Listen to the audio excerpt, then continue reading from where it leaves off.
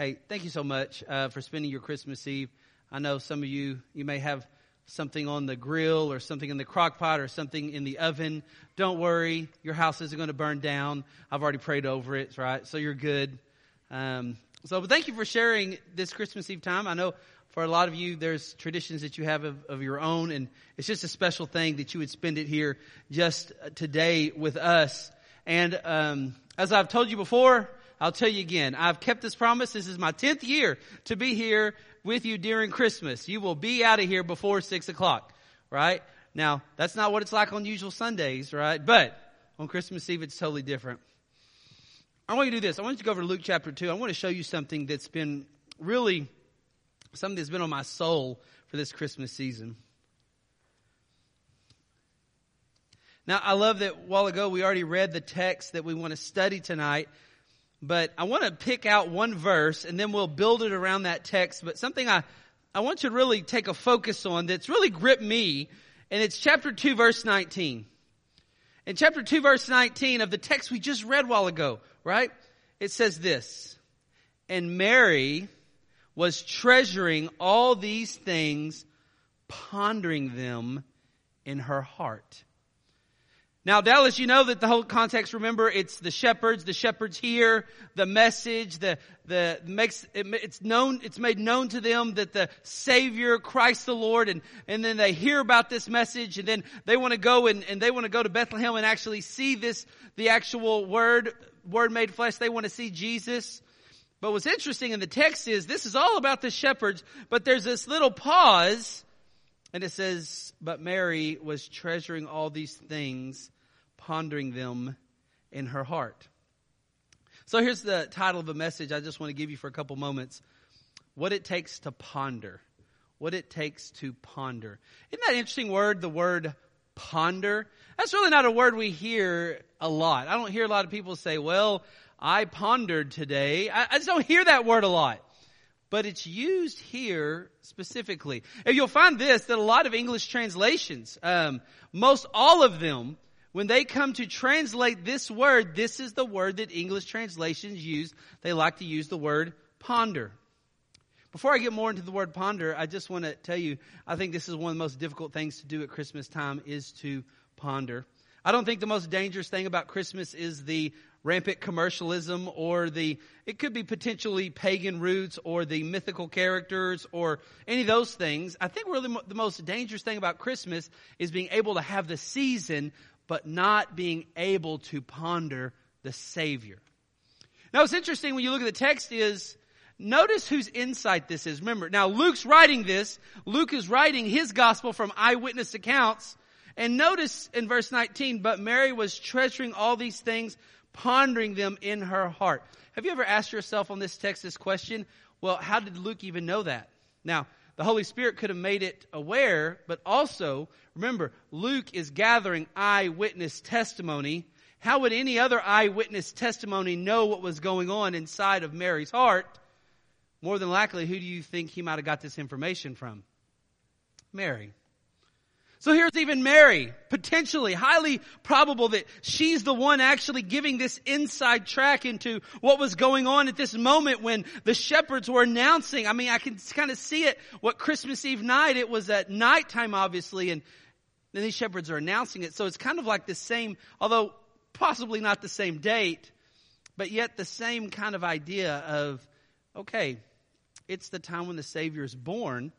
And Mary is pondering all these things as the shepherds tell her. So ponder. That's an interesting word. I want to talk a little bit about it. Now, if you have a New Living Translation or a Holman Christian Standard Bible, you might see the word thought or meditate. Those are great translations. But most every translation, like I said earlier, will use the word ponder. So let's talk a little bit about what the word ponder means. Now, I know this by the way, I still have yet, and I'm trying to repent, but I haven't got there. I still have never seen a John Wayne movie, all right? Just hasn't happened yet. It's on my bucket list. I'm sure it's going to happen. But when I hear the word ponder, I just feel like that's an old Western, right? And I feel like if I watched a John Wayne movie, I would probably hear this word ponder used quite a bit. But it really doesn't have anything to do with the Old West. But when you look at this word ponder, it has this idea of conversing, conferring with, meeting in such a way that you're weighing out the facts. It literally means bringing together, comparing and weighing facts. Bringing together, weighing and comparing facts. Luke uses this word again if you were to look at Luke 14:31, where Jesus talks about the cost of discipleship. He says something interesting. He says, "And what king, when he sets out to meet another king in battle, will not first sit down and consider whether he is strong enough with 10,000 men to encounter one coming against him with 20,000. So the cost of discipleship, Jesus is described, it's being described by Luke, that who sets out and doesn't to meet a king, like go to war, and hasn't first kind of done some calculations, kind of done some pondering, some bringing together. What's interesting, or what king, when he sets out, this is Luke 14:31, to meet another king in battle, that word to meet is the same Greek word used here to ponder. So we get this word ponder. It's not just this casual look. It's this calculated bringing together, weighing the facts. The same thing a king would do before he goes to war, especially a king that may have 10,000 troops going against 20,000 troops. A king that would ponder is one that would calculate, that would try to add it up, would try to bring everything and compare and weigh the facts. That's what it means to ponder. So you look in chapter 2, verse 9, "But Mary was treasuring all these things, and she was pondering them in her heart." Now, what were the things she was pondering? I have no idea, but in the text directly, we do know that shepherds are delivering this message to her, and just a couple things that we may not know about shepherds. Shepherds were seen as very unreliable. They were seen as so untrustworthy that a shepherd's testimony was not admissible in a court of law.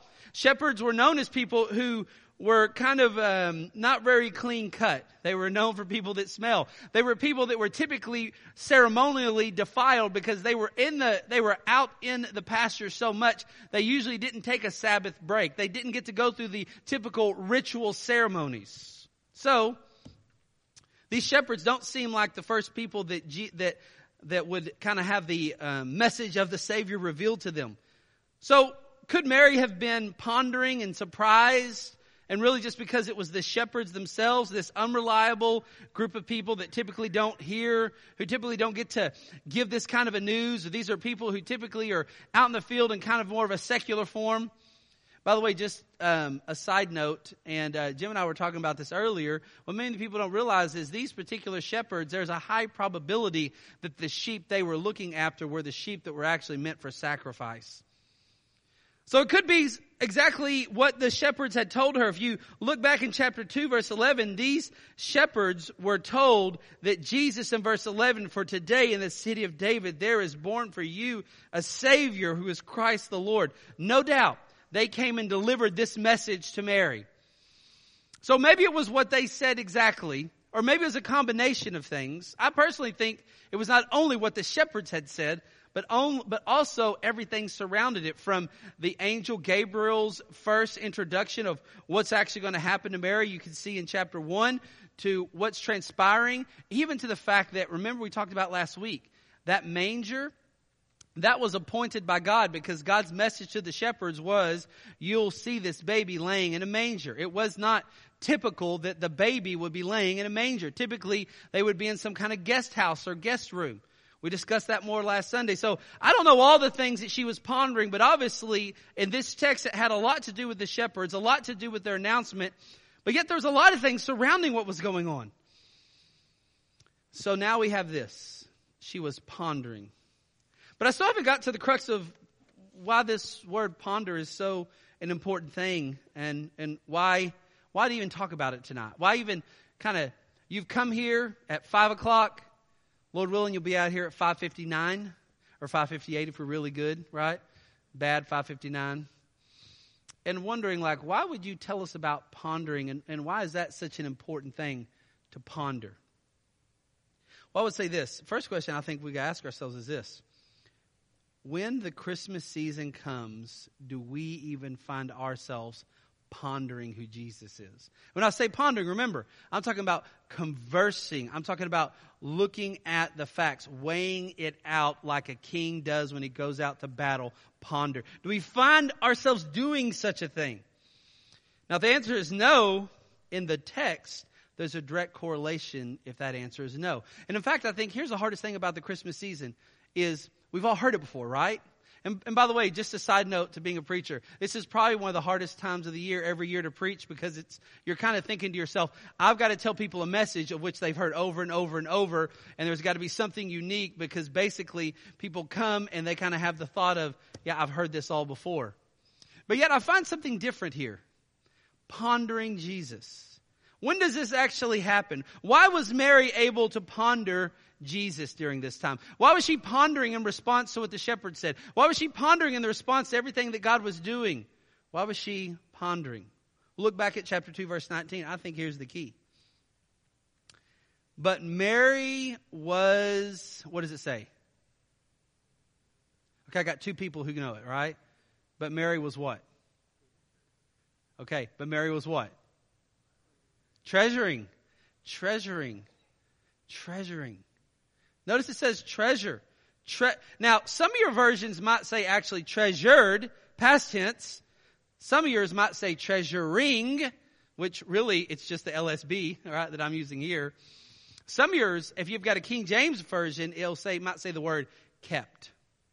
But what you find is this: but Mary was treasuring all these things, pondering them in her heart. Now, here's what I find. What made her ponder, confer, calculate, look at everything that's going on, really sink in deeply into who Jesus was, more than just her biological son, but all that's wrapped up in who he was? What caused her to ponder? I'll tell you what caused her to ponder. It's because she treasured. We'll never ponder Jesus if we first don't treasure Jesus. No one can ponder. And if we look at the Christmas season, the reason sometimes it's so hard to ponder the incarnation of Christ and who he is because there's spaces of our life that have not truly treasured Christ. You know what's fascinating? When you look at the word treasure right here, in verse 19, you know there's a couple of different Greek words that are used for treasure in the Bible. For instance, you have John 6:21. I bet you all know this. For where your treasure is, right? There where your what? Your heart be also. What's interesting, the Greek word used there, that treasure has this idea of like a box or container or someplace, right? That's treasure. You see in chapter 2 verse 51, it says in chapter 2 verse 51, this is after the whole Jesus at the temple at age 12. It says in chapter 2 verse 51 of Luke, and he went down with them and came to Nazareth, and he continued in subjection to them, and his mother was treasuring all these things in her heart. There's another different Greek word used there for treasure. Actually, some of your versions might say the word actually kept. But there's different words that our translators will actually say, hey, a good English word for this is treasured. What's interesting is there's a different Greek word for Luke 2:51, which has this idea of really looking into. There's a different Greek word for Matthew 6:21, which has this idea of kind of like a box or location of your treasure. And then there's a different one used for the treasure right here in Luke chapter 2, verse 19. By the way, aren't you glad that I didn't use the Greek words themselves? Right? I wanted to make myself sound fancy, but I've repented of that and decided just to not say them. That was a joke that didn't even go anywhere. Okay, verse 19. But Mary was treasuring.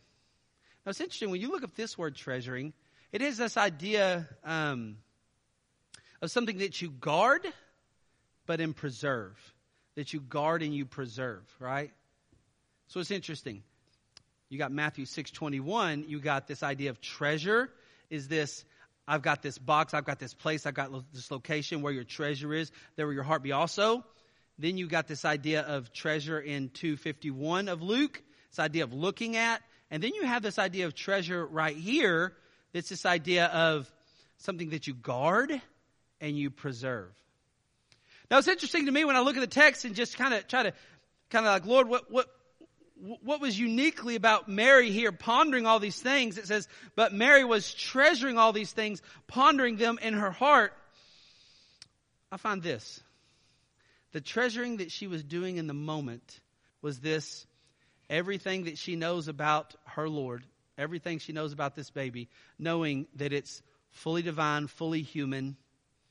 Everything that she's come to understand about him being Christ the Lord, it's something that she was more than just, hey, here's a treasure box, which is good, and here's Jesus. It was not, and it wasn't just this, hey, here's not only a treasure box, and here's Jesus, and I'm gazing at the Savior. These are good treasuring. These are good avenues of treasuring the Scripture talks about.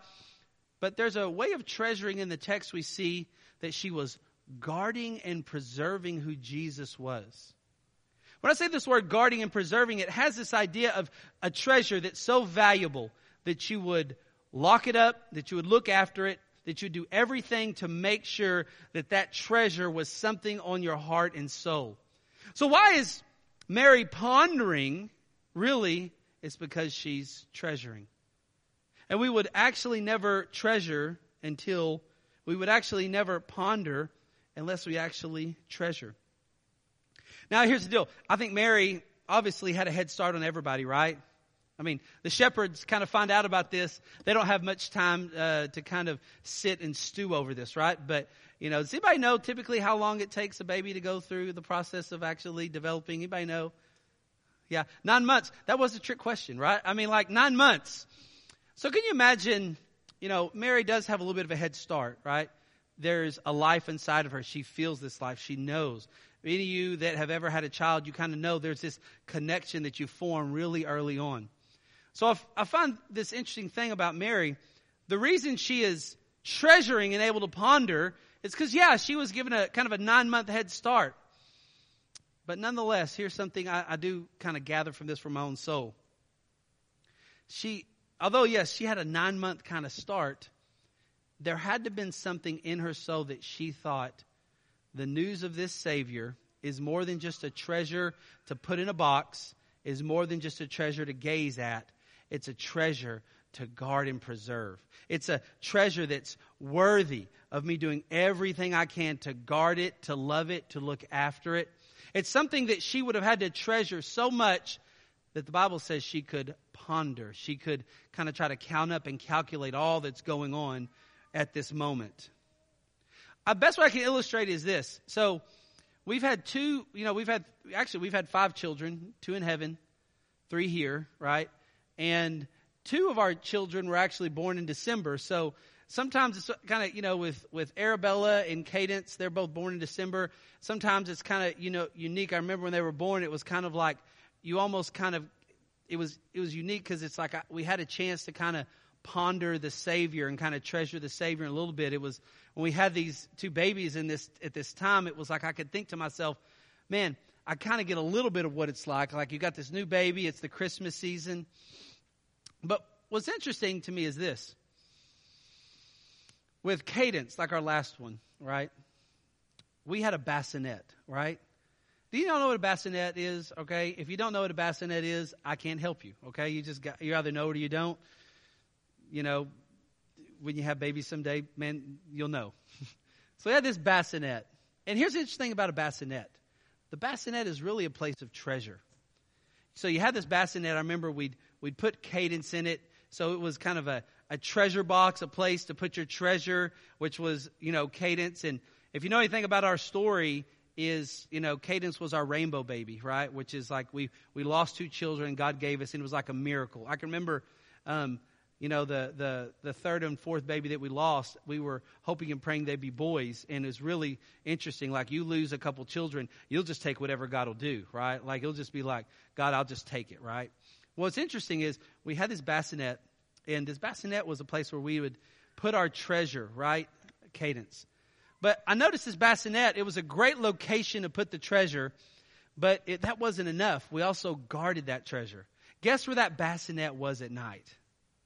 Right next to the bed. In fact, this bassinet was kind of cool. It kind of had this way that you could kind of link it up and connect it up to your bed really close, right? So not only was it something that was a treasure box, not only was it something that you would guard, but it's also something that you would preserve. I mean, it wasn't enough that you could put just Cadence in that bassinet. She would have to be changed, right? We all know that kids have to be changed, right? Okay, good. We're aware of this thing, right? Then not only did she have to be changed, but she had to be fed. She had to be cared for. She had to be preserved. I will tell you this. Because we had a treasure place for her. Because it was something that we guarded. We're like, Trinity and Arabella, they were smaller, so it wasn't like we just took this bassinet and just, although it did have wheels, it was pretty cool. We didn't just roll it around the house and let the girls just, interact with the bassinet however they wanted. What do we know? We had a guard on it, right? It usually stayed with us and stayed close. And it wasn't that we just put Cadence in that and just said, well, fend for yourself.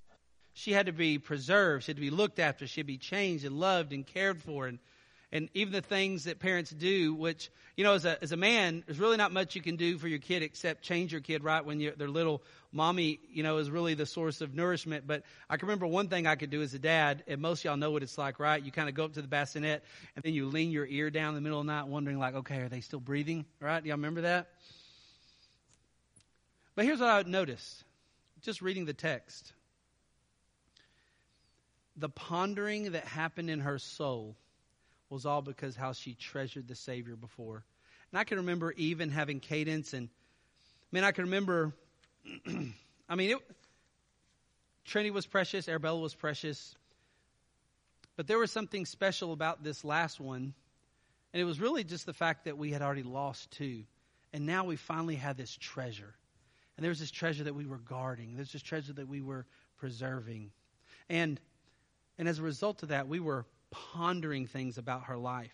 We were pondering things about her future. We were pondering things about future birthdays and her interests and what would it be like to have these older sisters. She had older sisters and how they would be able to care and look after her. All this pondering that we did. And the pondering really happened only because there was a treasuring. Without treasuring, there's no ability to actually ponder. So those that can ponder are the ones who truly can have a Merry Christmas. And before a person can ever ponder, you have to treasure the Savior. And treasuring Jesus is more than something we do once a year. It's something that we do day after day, deposit after deposit. If you're here today, and maybe the biggest problem with Christmas is not actually all the commercialism. Maybe the problem is Jesus really your Savior? If He's not your Savior, there's no ability within you that actually can treasure the Savior and ponder Him.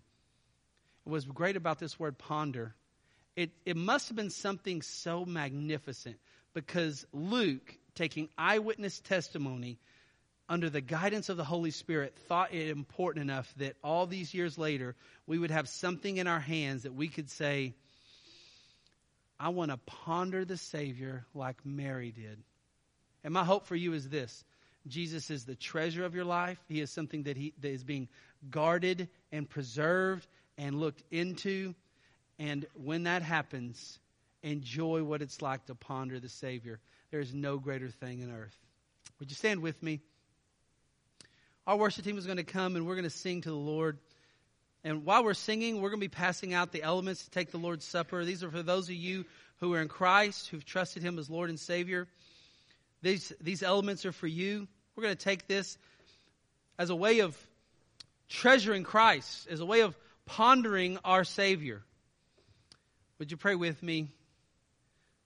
We're so delighted that we could sing to you, and now we're delighted that we could, in just a moment, take the Lord's Supper. As we take this bread, as we drink this cup, would you let us treasure you?